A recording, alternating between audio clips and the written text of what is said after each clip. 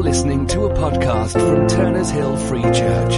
For more information and resources, visit turnershillfreechurch.org.uk. Well, good morning, everybody.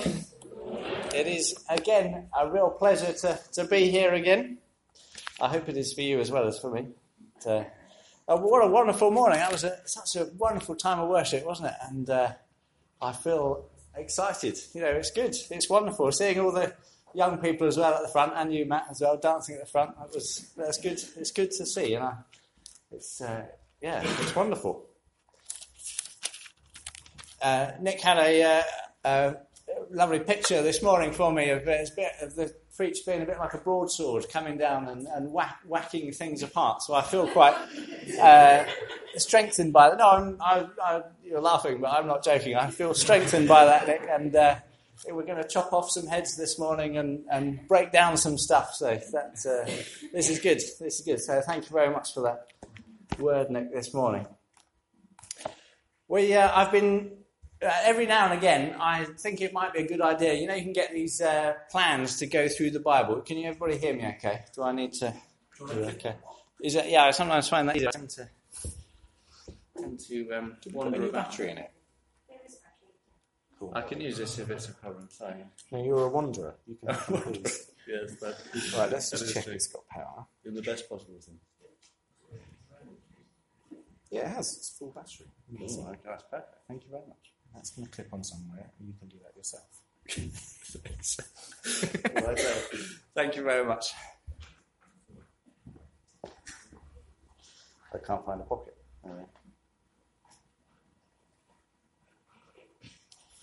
So, yes, as I was saying, every now and again, I just think it would be a good idea to do one of these walk through the Bible in a year plans. You know, so you go through the entire, saves you missing out any bits, you go through the entire Bible, and it's supposed to take you about a year. I have never ever finished it in a year. I'm at the moment about 70 days behind the plan, which is quite impressive given there's only 365 days in a year, so you can pray for me about that too. But sometimes you read these plans. It does a little bit of the Old Testament, and then another little bit of the Old Testament, and then a bit of the New Testament, and a little psalm. So you get a nice little mixture. Sometimes you read through, and the pieces just seem to connect together, and they say the same thing. And I was reading through the other day, and it all just seemed to connect together, and I wanted to share some of that with you this morning. So the first bit was from Exodus, and you remember where Moses goes up to Mount Sinai, and he has this incredible encounter with God, and he gets all the things written on the stone tablets. And while he's up there, while he's having this amazing encounter, he comes down and he discovers that the Israelites have gone a little bit astray. Do you remember what they've been up to? Yes, exactly. They've made the golden calf. They've had this bizarre, it is just bizarre, they've had this incredible escape from Egypt, and God has done some amazing things in Egypt. You know, he's done he turned the water into blood, and he sent the frogs, and he sent the gnats, and he's killed the first child, and it's been devastating. And then they've been brought out of Egypt. They've been following this pillar of cloud and this pillar of fire. You'd think, wow, this is pretty convincing that God is awesome and should be worshipped. But they get to Mount Sinai, and Moses is gone for a few hours, and they think, oh well, he's gone. What are we going to do now? Oh, I know. Let's make a golden calf and worship that instead. And Moses comes down the mountain, and he sees that they've gone into what is described as, you know, something of an orgy. You know, they've lost control, and they're out of control, and into all sorts of mischief. And Moses gets pretty violent with them. He comes up and he accosts Aaron, and he grinds down this golden calf, and he melts it, and he makes them drink it. He sprinkles it in the water, and he makes them drink it. So it must have done some nasty things to their insides, I would imagine. And then he calls together some of the people who are still following God, and they grab their swords, and they go and hack away, and about 3,000 people are killed to try and restore law and order in the camp. It's a violent response to shall we call it going native? That might be the best term for it. A violent response to going native. So that was the passage in the first bit. The next bit was from Nehemiah. If you remember the story of Nehemiah comes back to Jerusalem to try and rebuild the city. He rebuilds the wall, doesn't he? And tries to put everything back together. The people there sort of trying to eke out an existence in the dirt by the impression that you get. And he comes and he builds up the city, and he restores the sort of customs and the traditions and makes sure that they follow the law and that the priests are set up and there's proper governance in the temple, etc., etc. And it's all going really well. Nehemiah does a successful job, and the people are sort of getting the hang of it. But he has to go back to... somebody help me out here. Where is it? Babylon. Yeah, thank you very much. He has to go back and to do some business, whatever it is he has to do back in Babylon. And when he comes back again, he discovers that everything has gone to pot. Everything that he set up, all the law and the order and the following of the temple codes, etc., everything has just disappeared again. And there are some things that the Israelites have been getting up to. This chap called Tobiah has taken up residence in the temple. The Levites aren't being given their portions.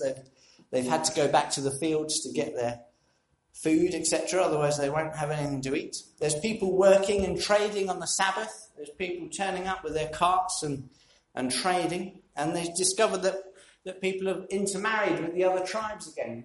People with other religions and other faiths. And it's, again, sort of diluting this the faith of the Israelites. And Nehemiah he goes apoplectic. He is genuinely violent. He goes around the people, he starts tugging out people's hair. And he's very violent with the people to say, what on earth are you doing? I left and it was all great. And now I'm back and what on earth has happened? It's just gone to pot. And he is genuinely, I expect the people were worried about their safety. He is violent in his response to what is happening with the people. And it seems like when you read these stories together, it seems like if there's a strong leader, he can sort of keep people in check and keep people in control. But as soon as that leader goes away, it's like the people sort of implode, isn't it? And they sort of let loose and oh wow, he's gone, now we can do what we like, and it all goes strangely wrong. Where is Jeff? Yeah. Very good. Yes, this is why I'm here. He asked me to speak about this. So.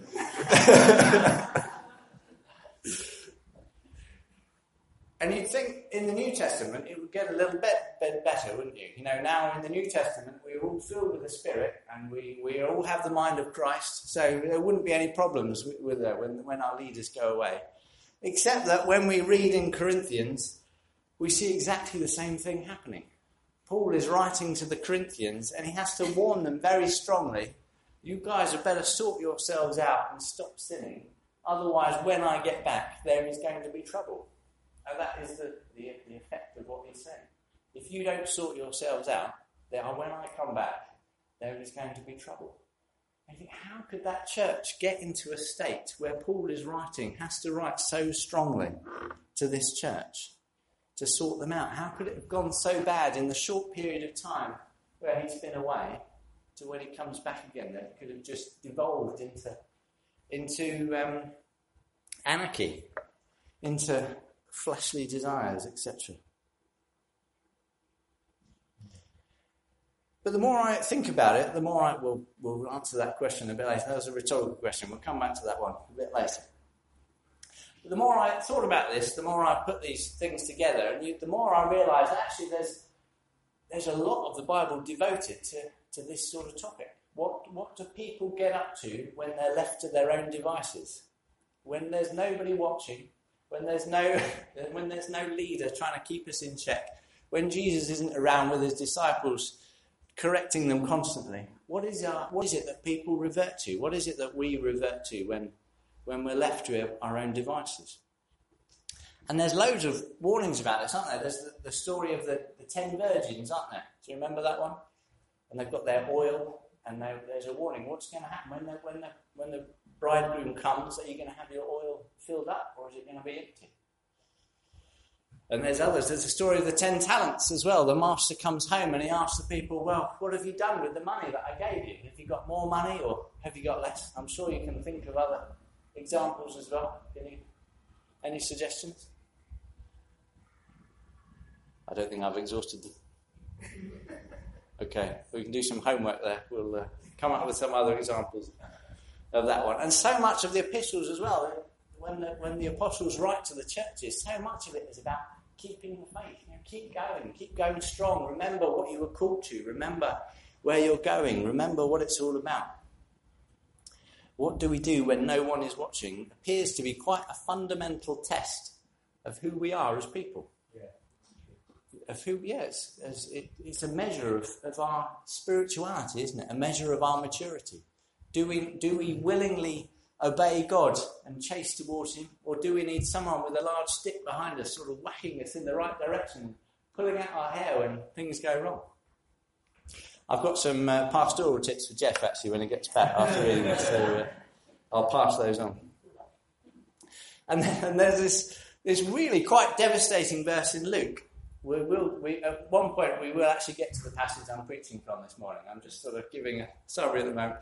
In Luke 18, and Jesus says, what will the Son of Man find when I come to the earth? Will the Son of Man find any faith when he comes back? I find that it seems like quite a genuine question. There is a genuine sort of possibility that when Jesus comes back, that he's not going to find any faith. Or at least he's going to find a people who have forgotten and given up.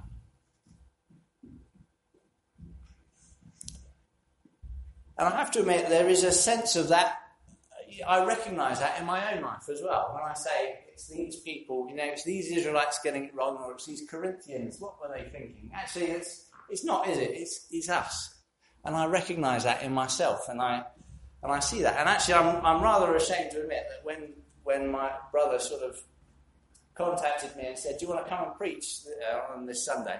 And you sort of, oh right, yes. So let's brush off the old spirituality then. Let's wake myself up. Come on, we need to start praying again. Let's get back into God. What is that? Why was I not already in a place where I was, ready to receive and ready to speak? I had to wind myself up, sort of spiritually. I know that's a bit of a weird picture, but it's true, isn't it? Why have I settled down in that sort of gathering dust in between those preachers? So here we go. The trouble is, I think, the fundamental problem is that we're all sheep. That's the thing, isn't it? Jesus said that we can read about it in Matthew. He says, these are lost sheep. They're sheep without a shepherd. And the trouble with sheep is, I don't have a lot of experience with sheep, but even I know that sheep have a tendency to just wander off, don't they? They wander off, they get a little bit lost, they get eaten by wolves, they get into trouble, they can get into mischief, they get stuck in hedges, etc., etc. And that is just exactly what we do. When we don't have that shepherd in the field, sort of with his stick, making sure we all stay in the same place, there is a tendency for us to wander off and get stuck and get into trouble and possibly get eaten by wolves. And I've experienced that in my own Christian life as well. One of the churches where we were at, there was a very strong leader there, and when he decided to retire, the church just imploded, and it was quite a painful time. And it was because the people just wandered off, and there was no maturity there to sort of keep going and keep in the right direction. And that is why we need local shepherds, isn't it? It's why we need shepherds with us to make sure we don't wander off and keep us in the right field and in the right grass, etc., etc. Because the reality is, without them, nothing gets done and nothing seems to happen. Here's the thing as well. Jesus said that he is our good shepherd. We can read about that in John chapter 10. Jesus is our good shepherd. And he is the best shepherd that we could ever have, isn't he? He is the one who knows exactly what we need. He's the one who knows exactly what is good for us, how to keep us on the straight and narrow, what areas we need to avoid. It's Jesus that will shepherd us, and it's Jesus that will keep us in the right place. He's the one that will lead us by still waters and in green pastures to lie down. But actually, I struggle with this, and as I was writing it, I realised, I think I talked about this last time, I struggle with this, because if that is true, if Jesus is my shepherd, then how could I ever possibly go wrong? How could I ever possibly wander off like a sheep? If Jesus is there with his staff, making sure I'm going in the right place, how is it possible that I, as a sheep, can follow the wrong thing and fall into a ditch or get eaten by a wolf or whatever it is that sheep do? How can it be? But we see it all around us, don't we? We see it. There's still divisions in churches. We see sins. We see hurt and disappointments. We see the sort of terrible things that churches get up to reported in the media.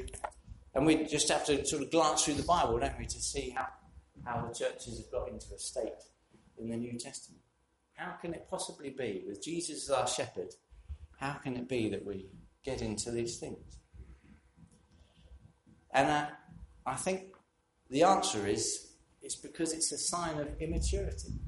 It's a sign that we have immature churches and immature Christians who haven't grown up, who are still being sheep. So that brings me to the first verse then from 1 Corinthians. If we could pop that. Oh, here we go. Joe and I agreed a signal that when it was time to put the verse on, he would do it. So I think it was this, wasn't it? There we go. That's good. Very subtly done. So 1 Corinthians 3:2. I gave you milk, not solid food, for you are not yet ready for it. Indeed, you are still not ready. There's the idea here that although Jesus becomes our shepherd and we become Christians, and that's fantastic, actually we don't magically transform at that point into different people. We get the Spirit, and the Spirit transforms us, but it seems to be a bit of a slow growth.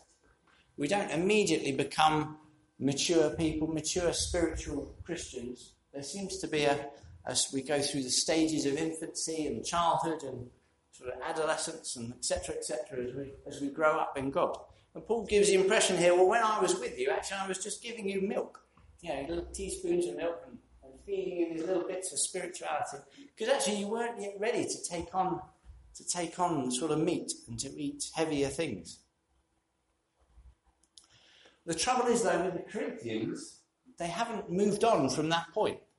They're still being spoon-fed milk, and they still haven't really developed any maturity. They still haven't moved on. And that is really bizarre. And it's very unnatural, because actually as Christians, it's just natural that we mature and develop and grow. It's a bit like if you have a little baby and they just grow by themselves, don't they? I know they need feeding and drinking, so it's not. I realise you have to input things as well, and there is also things output as well. But there we go. But it's just natural that they don't have to think about it. They don't have to put any effort into it. They don't have to work really hard to growing that extra inch. They just do it, don't they? It's just their natural inclination to get bigger and bigger. And now Abby she's very proud. She's nearly looking her grandma in the eye, which she's very proud about. And they just get bigger. It's just natural. They don't have to think about it. And if they didn't grow, there'd be something wrong, wouldn't there? There'd be some sort of medical issue in the way. I don't know what it might be. Maybe there's not enough nutrients in their diet or something, or some sort of genetic disorder or whatever it might be. But there would be something wrong to stop them growing up into adults. And this is the trouble. I think we can go to church week on week, and we can do all of the actions week on week. We can be sort of spoon-fed the gospel and the message and the milk week on week. And it's possible that none of us grow, that we stay infants. We're being spoon-fed week on week, and we just stay exactly as we are, not growing and not maturing and not growing in God. And there's a passage in Hebrews which talks about exactly this. Hebrews chapter 5, 11 to 14. Here we go. Very good. We have much to say about this, but it is hard to explain because you are slow to learn. In fact, though by this time you ought to be teachers, you need someone to teach you the elementary truth of God's word all over again. You need milk, not solid food. Anyone who lives on milk, being still an infant, is not acquainted with the teaching about righteousness. But solid food is for the mature, who by constant use have trained themselves to distinguish good from evil. And that is exactly the problem, I think. We're not meant to stay infants. We're not meant to stay baby Christians. We're meant to grow. We're meant to mature. It is just as natural as children growing up. But the trouble is some of us still are. Some of us still have immaturity. We're still drinking milk and still practicing the same things that we did, the same things of the flesh, Paul calls it in the passage. And he says, but you shouldn't be doing that now. You've been coming for so long and receiving teaching. By now you should be teachers yourselves. By now you should be telling other people about the gospel, not being spoon-fed this milk. You should be teaching others. You are the ones that should be bringing up the infants and showing them how to do it, not still be infants yourselves. And you can see his frustration. Look what is possible. Look what you could have been. You could have been sort of taking your place in the kingdom of God and doing your bit. And that's why we desperately need church leaders, and why church leaders can get so frustrated as well with their flocks, because there are immature Christians who need their hair pulling out and the sticks on their bottoms and whatever else it might be to keep us on the straight and narrow, just like the Israelites with Moses, and just like the Israelites with Nehemiah, and just like the Corinthians with Paul. So how does that change? How do we move then? If we are sort of stuck, if we feel that we're stuck in our maturity or hit a plateau, as it were, and if we feel like we're not growing, then how do we change that? How do we mature in Jesus, in our spirituality? I've got a few thoughts here from Corinthians which I think will help. The first one is to keep our eye on the prize, which is surprisingly quite easy not to do. The first tip is to remember our salvation and remember just what God has done for us, the wonder of what he has done. It's surprisingly easy to forget, isn't it? We get so immersed in the world around us. Work is very stressful, and we have to ferry the children to and from their clubs and school, etc., etc. And life just is very busy. And sometimes it's hard to forget that actually there is a much bigger reality. There is a bigger reality. There is God who is working in our lives and has a plan for the planet and a plan of salvation for all around us. And that at the end of the day, we're going to have heaven, and we're going to be in this incredible place for eternity. That is a prize that's worth remembering, isn't it? That is worth doing our utmost for fighting for discarding everything else to go for. And if we have that in our minds, then how could anything else feel as important? And if we have that in our minds, how could sort of disagreements amongst us and pettiness amongst us, it would cease to be an issue, wouldn't it? Because we know that there is a prize that overshadows anything else we might have in this life. Paul had a clear idea of the reward of heaven. And as a very trivial example, Emma and I have recently started Slimming World diets. She bought a pair of scales off of Amazon a few weeks ago, and I stood on it, and it was a little bit of a nasty shock, to say the least. So we've started these Slimming World diets, which has just meant that I've been hungry for the last few weeks. But there we go. But there is that sort of eye on the prize that keeps you going, I think. And in my head, when I see sort of treats lying, we often have chocolates and things in the office, with pastries or whatever. I'm beginning to understand why I need to go on Slimming World. And the children have treats at home and things, and you think, that would be, just one wouldn't hurt, would it? You just sneak one in.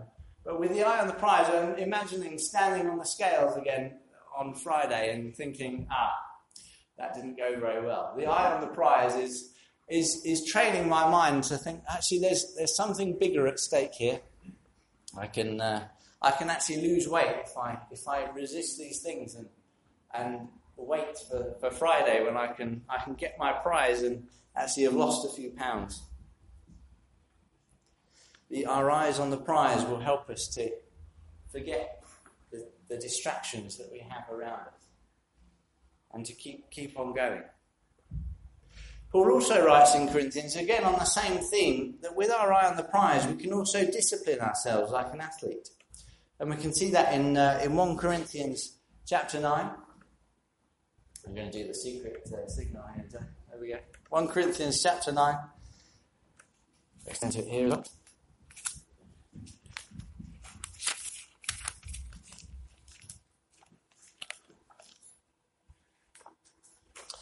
Everyone who competes in the games goes into strict training. They do it to get a crown that will not last. But we do it to get a crown that will last forever. Therefore, I do not run like a man running aimlessly. I do not fight like a man beating the air. No, I beat my body and make it my slave, so that after I have preached to others, I myself will not be disqualified for the prize. Discipline is a bit of an unpopular word in our culture, isn't it? It's very unpopular to say you need to take sort of regular, disciplined approach to this. People don't like it. They want, no, I want my freedom. I want to dictate how I can do things. I want to say if I can turn up or not turn up, or something better might turn up. I want to have the freedom to do what I want to do. Discipline is not a pleasant word. But actually, discipline, in this sense, is fundamental to transforming ourselves.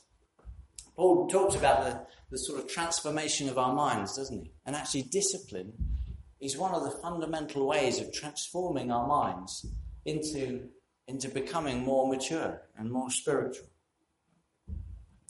And what are the disciplines that we can go through as Christians? You can have some ideas as well. What do you think the disciplines are that we can train ourselves in? Read prayer. Oh, there was lots there. Say again. God's word. God's word, yeah. So reading the Bible regularly, yeah, that's a good one. Prayer. And prayer, yes, and prayer. That's a good one. These are good disciplines. Solitude. Solitude, yeah, that's an interesting one. Yeah. Service. And service, yes, that's a good one. I don't have that one written down, so extra bonus points for that one. That's right, but yes, serving other people is a discipline. Fasting, yes.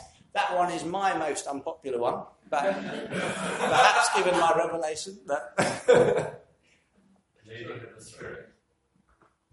Leading of the Spirit. Leading of the Spirit, that's interesting. So the discipline, I suppose, is restraining ourselves to hear the Spirit. Is that?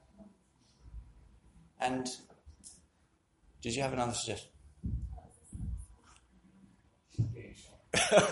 I'm sure it's a very good suggestion. There are no wrong answers. Well, there are, but yeah, I'm sure yours is right.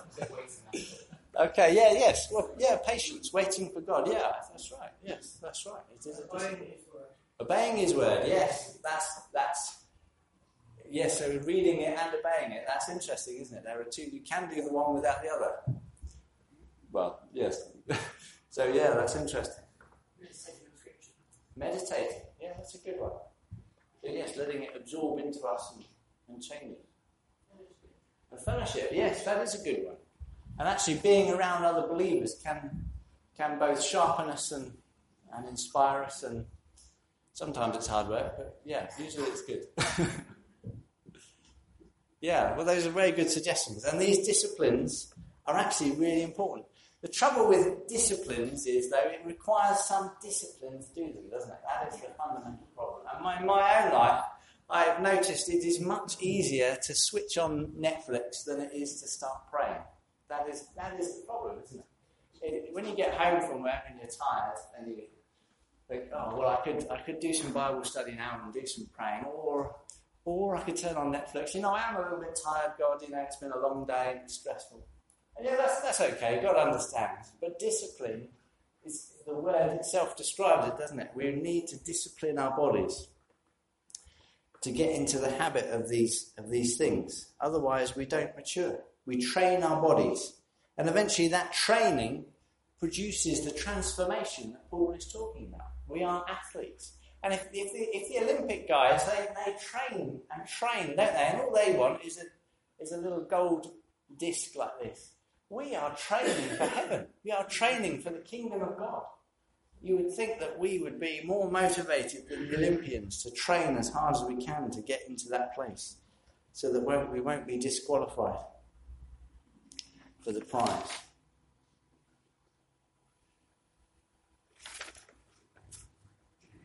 So we've talked about training, we've talked about keeping our eye on the prize, we've talked about disciplines. The other thing is, as we've already mentioned, but being filled with the Spirit. It's transformational. But again, it's actually a bit of a discipline as well. Because every morning we can wake up and we can ask, God, will you fill me with your Spirit today? Will you help me today? It's so easy just to wake up with all the worries of the world, isn't it? And charge straight into life. But actually we need to be disciplined and asking for the Spirit. And the Spirit will help us. We cannot do anything without him. And the fourth one, the last one, actually, is we've already said, is surround yourself with other Christians. And this is going to sound weird, but surround yourself with people who are quite happy to pull out your hair. That's my point this morning. We need to surround ourselves with people who are happy to step into our lives and to say, hang on, this isn't the right direction. This isn't what you should do. This is the way. Walk in this way. Because we are like sheep, and we follow whatever is there. I know we sort of shout about how we are our own people and we have our own minds, but actually we do tend to follow whoever's around us. And if people around us are chasing after God and enthusiastic about Jesus and following him, then that's good, because we'll just naturally follow them and do the same things. But if the people surrounding us are cynical and doubting and unenthusiastic and pulling us down, then because we're sheep, we'll follow them as well. So if you can surround yourself with people who are happy to pull out your hair, then go for it. But there's also the reverse of that, isn't there? Can you imagine what it would have been like if Moses had come down the mountain and he hadn't said anything to the Israelites about what they were doing? He would have been like, oh, these guys, and just sort of carried on. Or if Nehemiah had come back to Jerusalem and he'd seen everything that was going on, and he just thought, what are they like? And he didn't do anything about it. The people would have still been lost now, wouldn't they? They would have been destroyed. God would have wiped out the Israelites with Moses, or he would have sent the Babylonians back to rule them again with Nehemiah. We have a responsibility as mature sheep. We have a responsibility to speak into the lives of others, to pull out the hair of those around us. Just stress, I am talking figuratively, but you never know, it might help. And actually, when we refuse to speak into other people's lives, actually we're doing them a disservice. We're allowing them to continue in their sin or in their disobedience or whatever it might be, and we're allowing them to miss out on the prize. And we become culpable in what's going on. We need Jesus as our shepherd, but we also need to shepherd each other. We are a family, aren't we? And we love each other and we look out for each other. And we need to give each other permission to speak into our lives. So as I say, I've got some pastoral tips for Jeff now. So when he comes round to your house, don't be surprised if he starts with the hair pulling and the big sticks, etc., etc.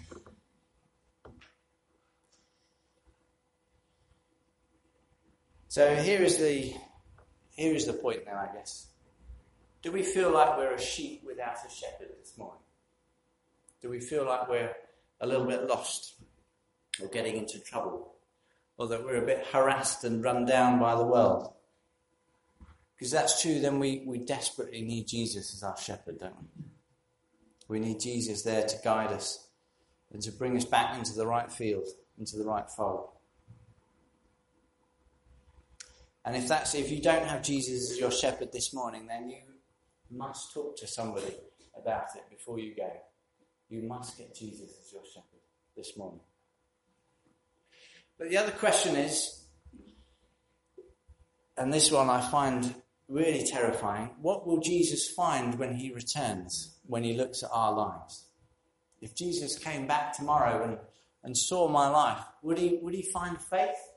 Would he find a Christian who is maturing and developing and super spiritual? Or would he find one that's a little bit dusty and needs dusting off and being wound back up again and brought back to life? Have you stopped growing? Do you find yourself reverting to the flesh, to our fleshy nature when no one is looking? Then we need to get our head in the game. We need to get back into the race, because there is eternity at stake. And we need to train like those athletes with our eye on the prize, wanting to win something, an eternal prize. But there is wonderful hope, isn't there? And good things for those of us who are in Christ.